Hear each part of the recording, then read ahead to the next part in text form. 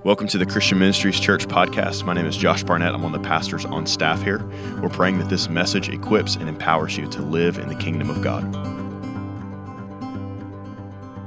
Fathers, grandfathers, spiritual dads, stepdads, thank you. You're essential. Now more than ever. Now more than ever. Now more than ever. And if you're a grandfather or your kids are graduated or grown or moved on, you're still needed. You're still needed. There's a father's heart inside of your chest that the next generation needs. So find some little ones and roll around in the dirt with them. Show up to their baseball games. Let them know how loved and how valuable they are. Single moms, get your kids around godly men. I'm forever grateful to my mom. She always positioned me around men who pointed me to Jesus. From the time I was in junior high until I left her house, she always put me around men who pointed me to Jesus. Not perfect men, but men who was following the perfect Father. We need dads. We need dads. Dads. Dads, will you stand this morning? If you're a father in any way, grandfather in any way, I want you to stand. And I want to give these men a round of applause. We honor you today. We bless you, men. We bless you. Thank you, thank you, thank you.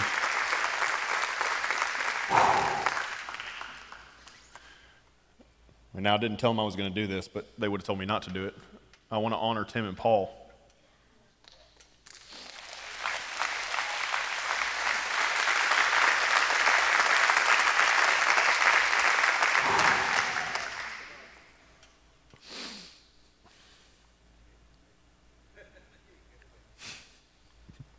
You're right, I ain't going to make it. These are two fathers in my life that are strong, that are bold, that are courageous, that are loving, that are giving. I can call Paul and Tim up any day or the night and ask, I can ask for anything. Anything. I can go up to Tim's barn and take pretty much any tool that I want to, really without asking. Because he has that father's attitude of what his is mine. I remember, I hope they don't mind, I don't share this, but Lucas and Dylan, they had a car in the shop the other day, and they needed a ride to work, and Lucas said, well, just borrow our car or Tim told him, just borrow our car for the week. It was his wife's car, and it's a nice car. Nicer than anything I've ever driven. But just for the week, just take it. Right now, Tim, he's got a whole closet, and Paul has a whole closet full of sermons that they've preached for the last 30 years. And I can go in anytime I want to, pull one of those sermons out, and preach them like it's mine. And you know what they're going to do? They're going to sit there, and they're going to take notes and say it's the best thing they've ever heard. And not take credit for it in any way. But that's just the Father's heart that these men have. And when you come underneath submission to a father, which I all believe that we're supposed to, you begin to flourish. You begin to flourish. You begin to flourish. And what a fatherless generation needs is fathers that they will come under and sit under and bow their pride before in humility and say, teach me, show me, help me. And our nation will turn around overnight. You want to fix our nation? Put a godly man in every home. You want to turn our world around? Put a godly man in every home. You want to turn the church around? Put a Tim and Paul in every single one of them. Come on. Come on. So Tim, Paul, I thank you. I honor you. I bless you guys today. Can we give them a round of applause? Thank you, thank you, thank you.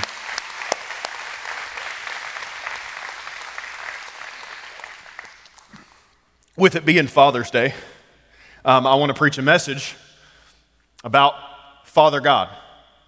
Last year I preached Father's Day and it was more geared towards fathers, but I want to preach one today that's for all of us because a central theme in the New Testament is to show God as Father.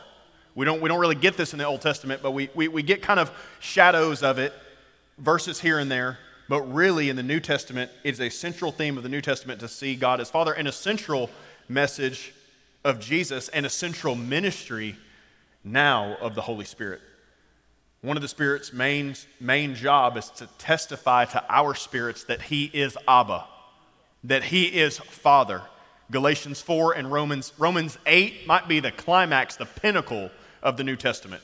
Romans 8, and right in the middle of Romans 8 might be one of the most important verses in all of Scripture, is that the Holy Spirit testifies to my spirit, Abba, Father, that I cry out that I'm no longer a son to slavery, but now I've been brought into freedom, that I've been given sonship, I've been adopted into His family, and the Holy Spirit tells my spirit to cry out, Abba, Father. And that's what I want to talk about this morning. And it's so key because our theme this year is the kingdom of God. We're talking about living in the kingdom of God. And I want us to know you will not live in the kingdom of God. You will not see the kingdom of God manifest in your life if you do not see Him as Father. Luke 12:32, one of my favorite verses, says, "Fear not, little flock, because it is your Father's good pleasure to give you the kingdom." To give you the kingdom. But most of us have a hard time getting to that place that it's His good pleasure to give me anything. A lot of times we sit in a place where we see Him as, we talk about in worship a lot of times like you raise your hands in surrender. And I think that expression is okay, but I want you to understand, if you're a child of God, you're already surrendered and God is not holding you at gunpoint. Stick your hands up, right? You're not, oh, please don't hit me, please don't strike me down. No, you are a child of God. And so what happens is this motion here in worship turns from don't hit me to Dad, pick me up. That's what that becomes, is like, Dad, pick me up. Father, pick me up. And that's what that symbolizes, is a child in anticipation of a loving Father to pick them up.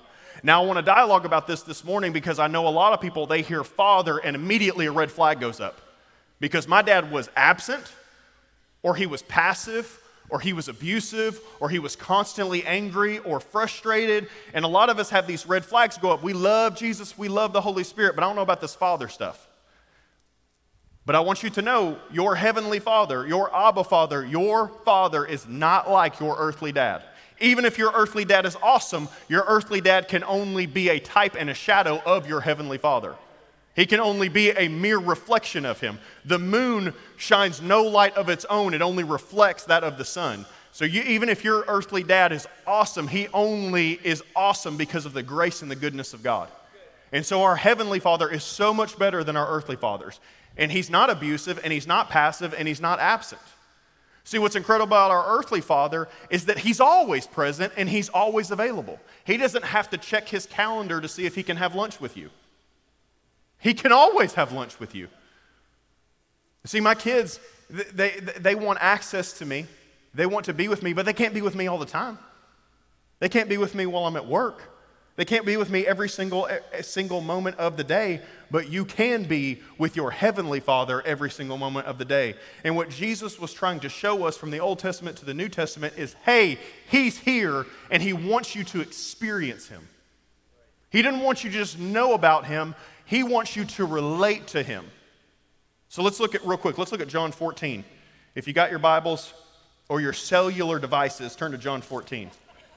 All of us spiritual people, we will turn the actual page and we will read the red letters. I'm just kidding. I'm kidding. Whatever Bible you read it a lot.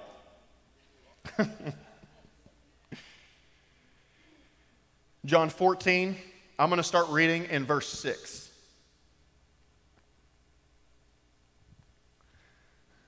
Jesus told them, I am the way, the truth, and the life. No one can come to the Father except through me.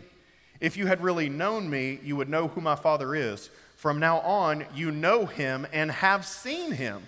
Philip said, Lord, show us the Father, and we will be satisfied. Jesus replied, have I been with you all this time, Philip, and yet you still don't know who I am? Anyone who has seen me has seen the Father. So why are you asking me to show Him to you? Don't you believe that I am in the Father and the Father is in me? The words I speak are not my own, but the Father who lives in me does His work through me. Just believe that I am in the Father and the Father is in me, or at least believe because of the work you have seen me do. I tell you the truth, anyone who believes in me will do the same works I have done and even greater works because I'm going to be with the Father. You can ask anything in my name and I will do it so that the Son can bring glory to the Father. Yes, ask me for anything in my name and I will do it. So what does the Father look like? If he doesn't look like our earthly dads, what does he look like? He looks like Jesus. The Father looks like Jesus. Colossians 1 and Hebrews 1 say that Jesus is the exact representation, the exact expressed image and glory of the Father. So what does Father God look like? He looks like Christ. Philip, if you've seen me, you've seen him. So how do we get to know what the Father looks like? Read the red letters. See what he did. See how he treated people. See how he talked to people. And the only people that Jesus ever seemed angry and frustrated at were the ones who were keeping the people away from the Father. The ones who were saying, get yourself cleaned up so that you can come see him. But that's not the way that the Father operates. And any good Christian earthly father who has their own children, you don't want your kids to run away from you when they blow it. You want your kids to run to you. And that's how he sees us. And so I want you to get it into your heart this morning that the Father is not angry. He's not frustrated at your lack of progress. He actually wants to come close to help you with the progress that you're making. Now, and we won't come close if we feel like he's angry and we feel like he's frustrated with us, but it's so easy to put the face of our dads on him. And I don't even want my kids to put my face on him because I get angry and I get frustrated and I lose patience and I'm not kind all the times and I use the wrong words and sometimes I get frustrated over dumb things that don't really matter, but God doesn't. Come on. Listen, when the Father looks at you, he sees you, but he sees you with the righteousness of Jesus. He who knew no sin became sin so that you and I could become the righteousness of God in Christ. And so here's what I want you to know this morning. If you are a son, a believer in God, you are completely righteous. Not based on your behavior, based on his. Based on his. I heard someone say recently, you cannot grow in righteousness. You can't. Because how do you get more righteous than God? How do you get more righteous than Jesus? You don't. Well, how come our behavior sometimes doesn't reflect it? Because oftentimes we don't believe it. Because as a man thinketh in his heart, so is he. Proverbs 23:7, as a man thinketh in the deep places of who he is, so is he. So he behaves. And when we begin to believe that we have an Abba Father who sees us as completely holy, completely blameless, completely flawless, as we begin to believe that's how he sees us, then our behavior begins to follow. Come on. This is good news. This is really good news. And listen, dads, oftentimes when Father's Day comes around, I don't know how you feel about this. Judge me, it's okay. There's a personality test called the Enneagram. Anybody ever heard of it? Whatever you think about it, whatever, we can debate later. I'll win probably, so I'm kidding. But I'm an Enneagram 1, which means like I feel like I'm right about everything. Yeah, my wife's going, you? No. I'm a 1, and so like I think I'm right, or like I want to be right about everything, but oftentimes like the negative of my personality is that I self-reflect so hard. I'm really, really hard on myself. And so when days like Father's Day comes around, what I do is I find myself looking in the mirror going, you stink. Like you're not a good dad. You could be so much better. That's a lot of times how I feel about myself. One thing that resonated with my, I don't know if everybody under 40 will know what a meme is. If you're over 40 and don't know what a meme is, just ask your teenager later. But it's basically a joke. But the one that I saw, somewhere like, I can't believe you said that. Tim makes fun of young people, so can I make fun of old people? Is that okay?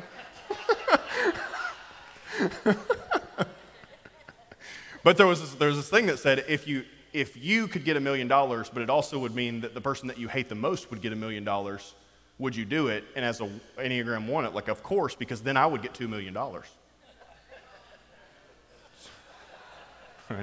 Some of you will get it after service. You kind of hear the echo of the laughs that kind of ripples through. But anyway, so like, but this is hard for me to get oftentimes because I know me and I know my thoughts and I know the things that I've done. And I know that I deserved what happened to Jesus. I know what I deserve is what Jesus took for me. And he gave me his righteousness. And that's just too good, like to me, that's too good to be true. What makes it even crazier is that like, I got no problem like laying my life down.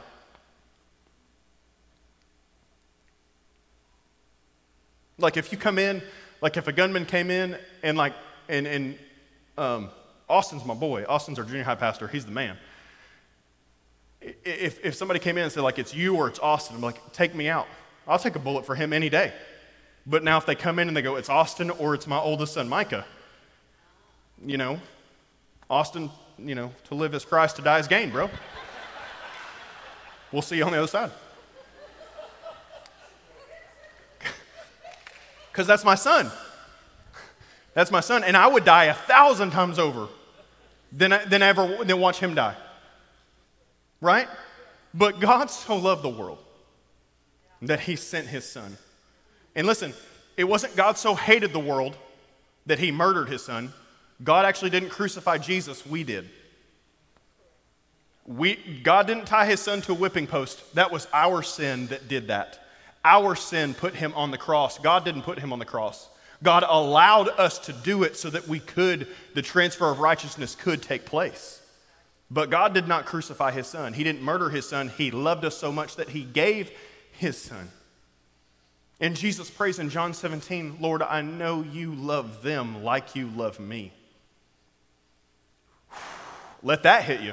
That God loves you as much as he loves Jesus. That the Father loves you as much as he loves Jesus. Come on, can we get that revelation here this morning? When Adam and Eve sinned in the garden, they ran and hid. When they blew it, when the temptation came and they sinned, they went and hid in the garden. You go to Mark 14 and you see Jesus in the Garden of Gethsemane. When he's facing that test of, am I going to obey my Father or am I going to run away? He cries out, Abba, Father. I need you. I can't do this on my own. And because he passed that test, we now pass the test. And we can have that same cry. See, when temptation comes, I can go, Abba, I can't do this without you. Abba, like I'm a fake, I'm a failure, I blew it. Abba. That's what he wants. He doesn't want us to run and hide. He wants us to run to him with arms up so that he can embrace us and show us his love and his goodness and he can set us back right again. Come on, he's not waiting for you to run to him so that he can smack you over the head and say, I thought you would get it by now. That's not his attitude. But oftentimes, that's how people treat us, and so we think that that's how God relates to us, and it's not how he relates to us. He's not mad or frustrated with you. He's fascinated with you. Zephaniah 3:17 says that he delights over you, and he sings songs of salvation over you. And so as we're singing to him, he sings over us. What? This is so good. This is the gospel. This is the good news. He's Abba. He's Abba. Listen, the answer for a fatherless generation is a church who will be fathered by God. We all need to be fathered by God. Can we learn and glean awesome, amazing things from our fathers, our spiritual fathers, our stepdads, our grandpa? Yes, absolutely, and I encourage you to do that, but you also need to be fathered by God because there are things that your earthly father can't give you, and there are ways that your earthly father is going to let down because he's not a perfect man, but Father God is absolutely perfect, and he will absolutely never let you down. And anytime you think that he has let you down, he hasn't let you down. It's not him. We live in a fallen, broken world that I believe that we are actually called to set back right. You go back to Romans chapter 8, the pinnacle, Abba, Father. Paul then goes into all of creation is groaning and waiting for the manifesting of the sons and daughters of Yahweh. It's the Father's good pleasure to give you the kingdom. Perhaps when we lay our hands on the sick and don't see him healed, it's not on his end. Perhaps it's on ours because maybe sometimes we don't believe he is as good as he says he is. And so I got to get my belief there instead of blaming him for it. Because it's not on him. He's perfect and good. He's the Father of heavenly lights that only rains down good gifts on his children. And so I got to get myself to a place where I believe that he is Abba. I got to commune with the Holy Spirit because the Holy Spirit is the Spirit of truth that testifies to my spirit that he is Abba. Come on, I'm preaching this morning. I might be preaching to myself.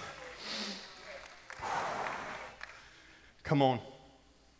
We see it over and over again. Jesus actually refers to God as Father 156 times in John alone, 15 times in the Sermon on the Mount alone. The only time that Jesus does not refer to God as Father or as Abba is when he's on the cross and he's quoting David from Psalms 22, my God, why have you forsaken me? And what Jesus did in that moment is he allowed his mindset, his heart to sink to a place where he felt separated from God like we do. He was not separated from God because Corinthians says that God was in Christ reconciling the world to himself. And so it wasn't like the Father said, oh, he's got sin on him now on the cross, I have to lift my hands off. No, God doesn't. When Adam and Eve sinned, what did God do? He came looking for them, right? And what was the question that God called out? Where are you? And then when they came and they began to have this little confession, the first question after that God asked is we were naked and we hid. And God says, who told you were naked? The first question was, what did you do? The first question was, who told you? Who told you that you were naked?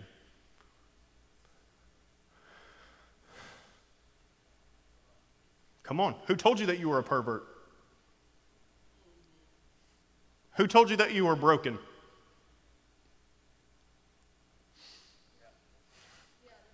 Who told you to go hide from me? Who told you? See, he was more interested in the lie that they believed than the action they committed. Because the lie that they believed is what caused the action that they committed. They believed that God was withholding something from him. So we're going to shake our fist at God because he's holding out on me because I have this temptation and this urge and this desire to do something and God tells me no, and it's like, you can't, I want to do that. You can't tell me no. And so we buy into a lie that causes separation from him. But when we do that, even God comes looking for us, man. We don't deserve for him to come looking for us. And he does anyway. He should have just said, to heck with y'all. I preached on the prodigal son a few weeks ago, I'm not going to re-preach that sermon right now, but when the prodigal comes home, the father runs out to meet him and wraps his arms around him and he doesn't come out to him and say, well, I want you to come inside and I want you to think about what you've done. And after you've proven yourself for 6 months of good behavior, then we're going to restore you. No, he says, give him the robe, here's my ring, he's in charge, let's throw a party. And it was that encounter with goodness that then enabled the behavior for the rest of his life. If you don't encounter the goodness of God, you're not going to be able to live righteously. You're not going to be able to live in the kingdom. You're not going to be able to lay your hands on the sick and see them healed. You're not going to be able to see greater works than even Jesus performed. Because you don't believe that you're a son. You still believe that you're a slave. This is it. If we get this one thing where we believe he's Abba, it will change your family, it will change your life, it will change your house, it will change your job, your workplace, it will change your church, it will change this nation, it will change everything if we get this, if we realize that we're the sons and daughters of God. You're loved. You're loved. More than you could imagine, you're loved. Not based on what you did last night. Not based on what you, I said things to my wife. I treated my husband. I'm divorced, or I've had an affair, or I watched pornography or whatever. You're loved. He's not looking at your scorecard. He's not looking at your performance, man. And what a fatherless generation needs is for some dads to step into the picture and say, I don't care if you ever hit it over the fence. I don't care if you ever make the game-winning shot. I don't care if you ever get the college degree. I don't care if you ever become a doctor. I don't care if you ever make 6 figures. You're my son. And nothing will ever change that. Nothing can separate you from the love of God. Nothing. Can you lean into that this morning? That nothing can separate you from Abba. And I don't care if you're 5 years older in here, or if you're 85 years old in here, or if you're 91 years old in here, you're still a child of God. Tim preached a few weeks ago that we come to him. It's the little children that will inherit the kingdom. Let the little children come to me. Sometimes I find this is harder for men to relate to, but you got to crawl up in Abba's lap and let him hug you. Let the embrace drive the dysfunctional behavior out of you. Come on, if you think that you've got to get right before you can come into his presence, that's works. That's religion. You don't work your way into salvation. And you got to come as a child. I was mowing my yard yesterday, and here come my 6-year-old, my 4-year-old, and my 2-year-old out there. Daddy, what can we do? How can we help you? Well, first you can stay back because I don't want this mower to hit you in the head with a rock. But they want to come and they want to help and they want to do. Why do they want to do? Because they love me.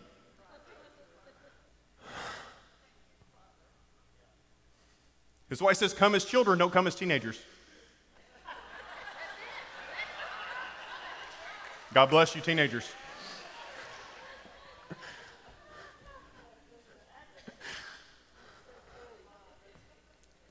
That's why he says, come as children, don't come as a 30-year-old man. Come as children, don't come as a retired man. Come on, come as children. You view him as Abba, you view him as Papa. And that's why Jesus says, if you love me, you'll obey me. Right? Judah man, my little Judah man, 6 years old, comes out, wanting to help me in the yard. I give him a couple, hey buddy, you can shovel this rock here, you can move this here. If he loves me, he obeys me. That's what it looks like. See, this Abba Father thing, this is not head knowledge, this is heart knowledge. This is where the Spirit hits us and says, Abba Father, it's all about experiencing relationship with him, where he hits your emotion and he hits your feelings and you have a complete heart transformation where you encounter his goodness. Well, I'm not chasing my feelings or sensationalism or whatever you want, emotionalism or whatever you want to call it. God created your emotions.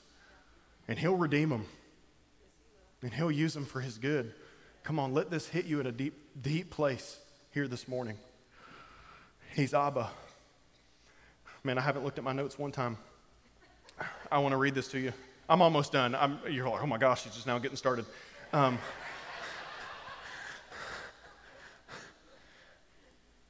This is just in me, and it's hit me so deeply that I don't necessarily have to go do some 1, 2, 3s here this morning. I know Chloe, one of the most powerful things about Chloe is watching her testimony video, and this is what, when she got that Abba Father revelation, it completely changed everything for her, and it no longer became about religious duty, but it came about this amazing relationship that I have with my Abba. I want to read this to you. J.I. Packer asked the question, what is a Christian? He said the question can be answered in many ways, but the richest answer I know is that a Christian is one who has God as a father.